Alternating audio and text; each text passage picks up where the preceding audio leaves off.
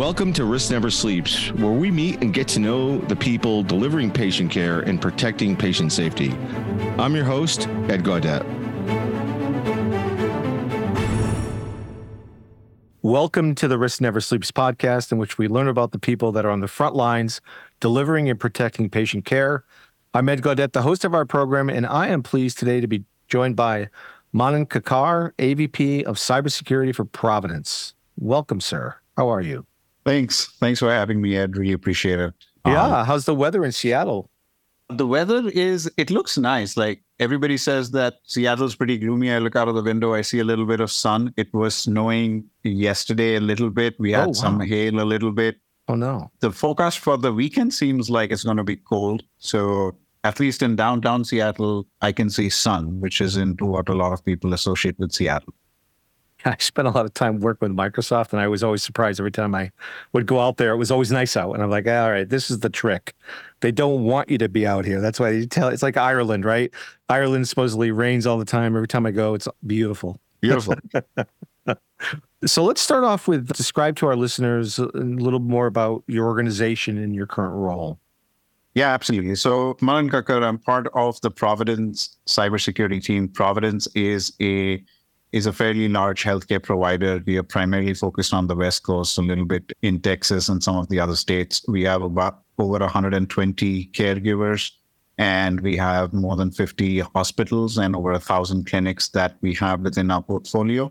And we also have a university, Providence University. So it's a pretty complex landscape that we have, primarily a healthcare provider.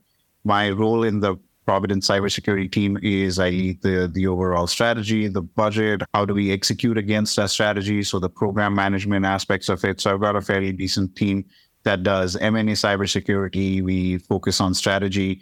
And in terms of the topic at hand, the risk, I think any cybersecurity strategy or any business strategy has to factor in risk. So we have a very methodical approach to figuring out when we say we are doing cybersecurity strategy, when we do planning, so on and so forth. Risk is always the core component of the discussion. A risk-based strategy is something that we all strive for within the industry. And at Providence, we have teams that focus on that. And that's part of my team's portfolio. Excellent. How did you get into healthcare and cyber? So it's been an interesting journey. I was in consulting for almost a decade. And I worked with public sector companies. I worked in the private sector clients, and I had clients across from a company that leases rail cars to financial, to healthcare, to defense contractors across the board. And as part of this journey, obviously being in consulting, you get to work with a variety of clients. Healthcare was a set of clients that I worked quite a lot with, and one of my former clients ended up joining Providence as the CISO, Adam Zoller, and we continue to stay in touch. And he said that, hey, do you want to build all the cool things that you presented to me as a consultant? You want to come over and help build those?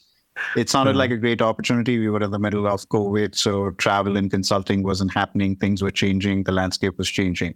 Felt like an interesting opportunity to do something new, build something fresh within the industry, not just on the outside trying to figure out why we can't make things happen, but truly own functions and see how can I make a difference. And Providence being a mission-driven organization, a lot of it resonated with me. COVID was happening. There was a lot happening. And then I was like, is there something I can, even in my small way, if I can contribute to the betterment of society through healthcare, I'd love that opportunity to see how it goes. That's how I ended up here. Yeah, no, and I love you brought up the shared mission that is pretty unique to healthcare. Yeah. And I think that's what keeps us all coming back to healthcare, because you can't get it in any other industry. Yeah. It's something that I've seen that a lot of people gravitate towards. And if we think about where Providence is, we are in Seattle, in the Washington State area. We've got the Amazon, Starbucks, Microsoft. We've got some Boeing. We've got some of the biggest companies out there. And in terms of everybody knows within cybersecurity, talent is a challenge. And how do you attract talent? How do you retain talent? How do you make sure that people are motivated to participate in the mission of an organization?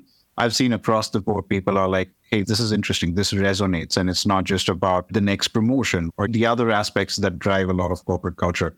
So I've seen a lot of positives, and it's been a very rewarding journey. I love that. I love that. As you look at the new year, what are your top 3 priorities or strategic initiatives that you're looking at?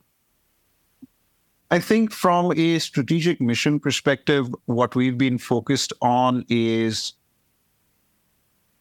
the more we think about cybersecurity within the healthcare space, there is a lot of appreciation and acknowledgement that we have a population that is more focused on how do we make sure that the population is healthy. There is patient care and improving the health of the society that we operate in. That's what Providence is here for. Mm-hmm. So now when we think about, hey, what is the cybersecurity team going to do? How do we reduce risk? How do we think about maturing our capabilities?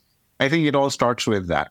When we start thinking about it from that lens, then things start to fall into perspectives like, okay, we have to make sure that there is frictionless authentication for our clinicians.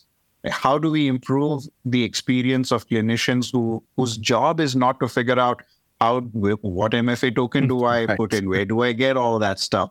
So then we start thinking about it from a clinician's perspective and the patient perspective, that our cybersecurity strategic initiatives should be geared towards how do we improve the user experience from a security aspect.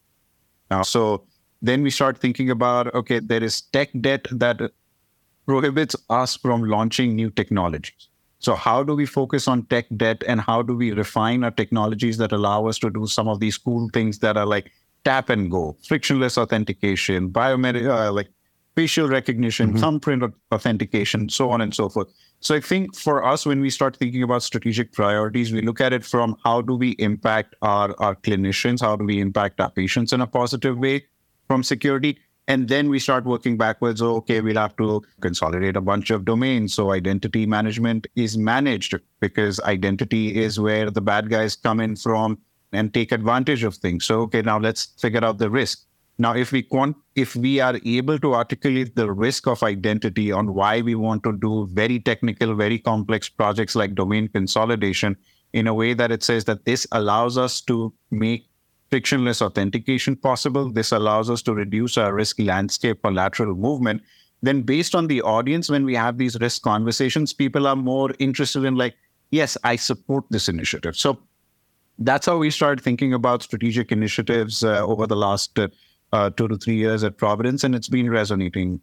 So right now, I think for 2024 and 2025, our goals are to improve our identity and authentication capabilities so that it is easier for clinicians to interact with complex security technologies like MFA. It's not that difficult. They don't have to have like 10 badges, and every time they're trying to enter into a system, they have to figure out which badge do I have to use. So how do we reduce that footprint? So I think a lot of us in technology are attracted to the cool things that technology allows us to do. At the same time, now we have a lot more appreciation for how do we communicate that, hey, if you want this cool technology, these are the things that we have to do. This is how we get funding. This is how we get buy-in for change management. So that's how we've been operating. And those are the things that we're looking at from a strategic perspective. No, I love that. I love how you connected it to the business too, which is so critical. And you've articulated that so well. And oftentimes you'll hear people say, oh, I want to balance it. Well, you just said you're looking at it from the enablement lens first, and then the enforcement lens afterwards. And that balance is so critical to strike. It's one of the things that I think the cyber industry is understanding and appreciating, and that is our own maturity. Where we started from, the roots of cybersecurity are from audit. Like, you have this audit, you have to meet this audit control requirement, and do you meet this compliance requirement? And now, then it was like, there was a phase where it was like, hey, we got to get in these cool tools implemented. We have to do X, Y, and Z. Now we are coming from an industry perspective. I see us maturing into a space where we are connecting the both, and it's no longer like, hey, cyber is just a checkbox, or cyber is just compliance, or cyber is just a bunch of tools. Now we are actually thinking about user experience, how to securely allow people to do what they have to do and let them focus on their job without having to worry about all these security restrictions that we've seen in the past. So yeah, no, you're spot on. Yeah, and the way you say it, like across the business versus vertically within the context of just IT. So I love that distinction. A lot of things happening, obviously, in your world. What keeps you up at night? I think I'll give you an example. There's a little bit of, I've had this question come up in a few different conversations, and it always gives me a moment to think about, like, hey, is there something? Obviously, one answer is that if we are well prepared, if we've gone through some testing, if we're starting to build a muscle memory around how are we going to respond to incidents, do we have the right model to detect, protect, and mitigate when things happen, then I see it fine. Or like I can see it because we have put in the people process technology. Yeah. But at the same time, I think all of us whoever is in the cyber field just has this knack of there's one little spreadsheet that one column is missing. And you're like, if I had this data, I could do X, Y, and Z and we could improve things. So I think from what keeps me up at night, obviously just thinking about it, the biomedical space that we have. We are a healthcare provider. Equipment of ours connects to patients, and God forbid if there is a ransomware that prevents that. Those kind of incidents are things that keep all of us up at night. And that's what when we wake up, we are like, hey, what can we do better? How can we clean up our tech debt so that we don't have this situation? How do we think about third-party vendor risk management? It's a huge area. And those are the things that not necessarily in the true sense keep us up at night, but that's what when we wake up, we are like, hey, what can we do today to address this? What can we do today to think about this problem differently? So I think that's how I think about it. It's not like we are fortunate to have a global SOC. We have teams in India that are working when we are resting. Literally, there is no need for us to be up at night because we have a team and they'll reach out if something breaks. But at the same time, I think there's just this curiosity that cyber teams have and engineering mindsets have that, hey, what can we improve? And that's what gets us motivated to wake up the next day and be like, all right, what do we have? What can we do today different? Yeah, that's how I think about this. No, it's a really, really good answer. Tough couple of years for folks, given the pandemic. Over the last couple of years, what are you most personally or professionally proud of? I think within Providence, I think we as an organization have gone through tremendous technological and digital change through the COVID era. Like you'll hear our CIO and our executives talk about how we've improved our landscape for our single global ERP, single largest footprint for single Epic, and those kind of things. So I think doing all of that while adapting to a remote environment, if I look at it singularly from the lens of like, hey, what has the technology teams, what have we been able to do? One is driving such significant change that impacts people who are out there in the hospitals doing different things. We've been able to do that. And in a short period of time, it sounds like, too. In a significantly short period of time. Yeah. Like from my consulting days, these things used to be 3 to 5 year roadmaps that we would create. Yeah. And Providence has been able to make those things happen in 2 years or less in some cases. And so that kind of stuff and just being part of that journey from a cybersecurity perspective and seeing how we can try new things and deploy a global SOC, build a centralized program management, project management capability, all remote, like hiring an entire team of people, about like 30-ish people, fully remotely, them working remotely. And now when they come together in the office and they're like, hey, this is so great. It's personally rewarding to see that we were able to do it. It felt daunting. It felt impossible. But we've been able to do it, and that has allowed us to now be in a position where we can start thinking about how do we introduce Copilot, how do we introduce AI in our technologies. Now we are thinking about the security guardrails around those things, while some teams are thinking about what do we do with AI. So being able to do what we did within the COVID and the remote days, and now being able to build upon that to adapt to where the industry is going, I think I feel fortunate to be part of that journey. That's great. How about personally? Anything personally that? Personally, I think I have a 9.5-month-old, and there you go. That I can wake up and get him to daycare on time and then be on a Teams call and still function. I think on the personal front, it's been a huge accomplishment. Yeah. Outside of healthcare and cyber, what are you most passionate about? What would you be doing if you weren't doing this?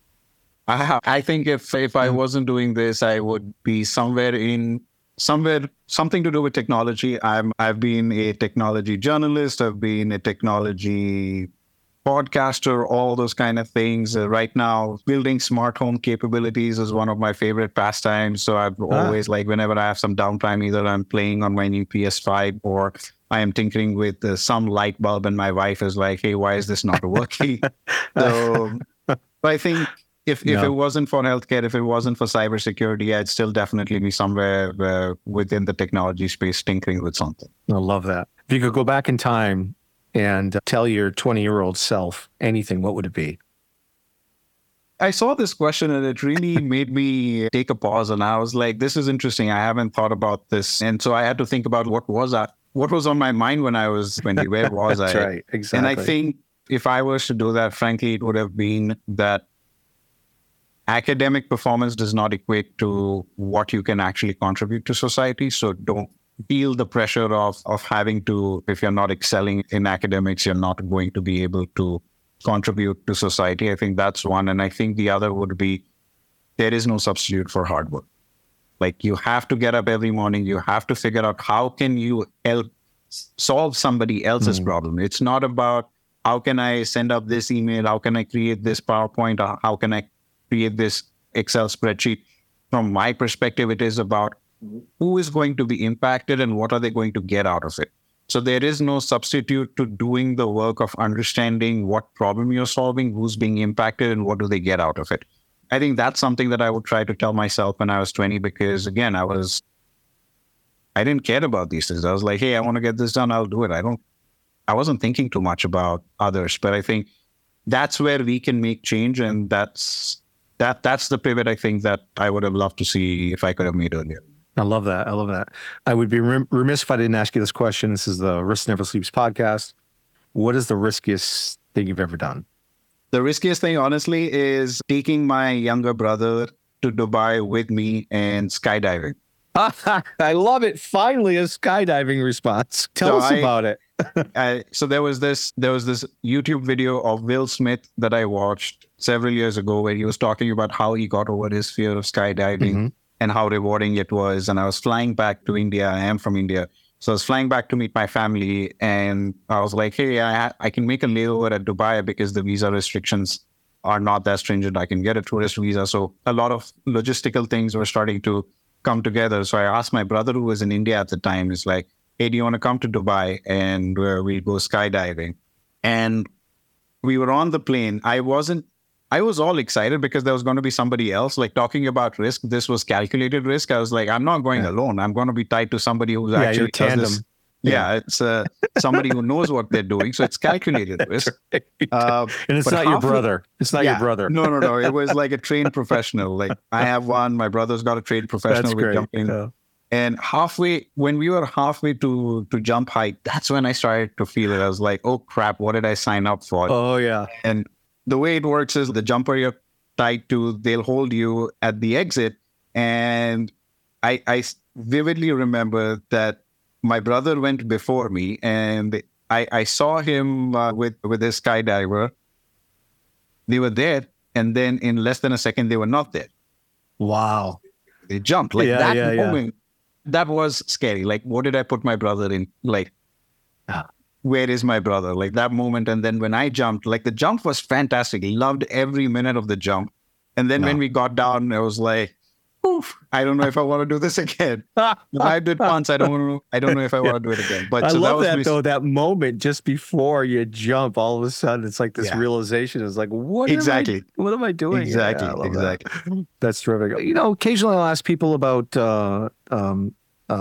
passion for the arts or music or things. And I don't know if you got that question in advance, but if you were on a desert island, any specific albums or movies you'd bring with you?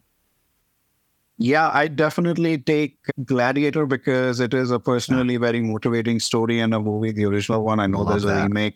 So definitely Gladiator because I'm alone on an island. I need something to motivate me. Maybe Castaway because it might give me some tips and tricks on how I can get off the island. Exactly. And I don't know, either Jay-Z or Coldplay, one of their albums too. That's good. Those are good choices. Yeah. So that would be my pick for 3. That's good. I saw I don't know if you've ever seen the 50 Cent movie where that's good. It's a good movie. Yes. My wife came upstairs last night. She's like, is that are you playing 50 Cent? I'm like, yeah, I just watched the movie. It was so good. I want to listen to some more music. But excellent. So last minute advice for anybody that's considering coming into healthcare and or cybersecurity? I would say curiosity. There are a lot of problems to be solved. There are a lot of changes happening in healthcare as we speak.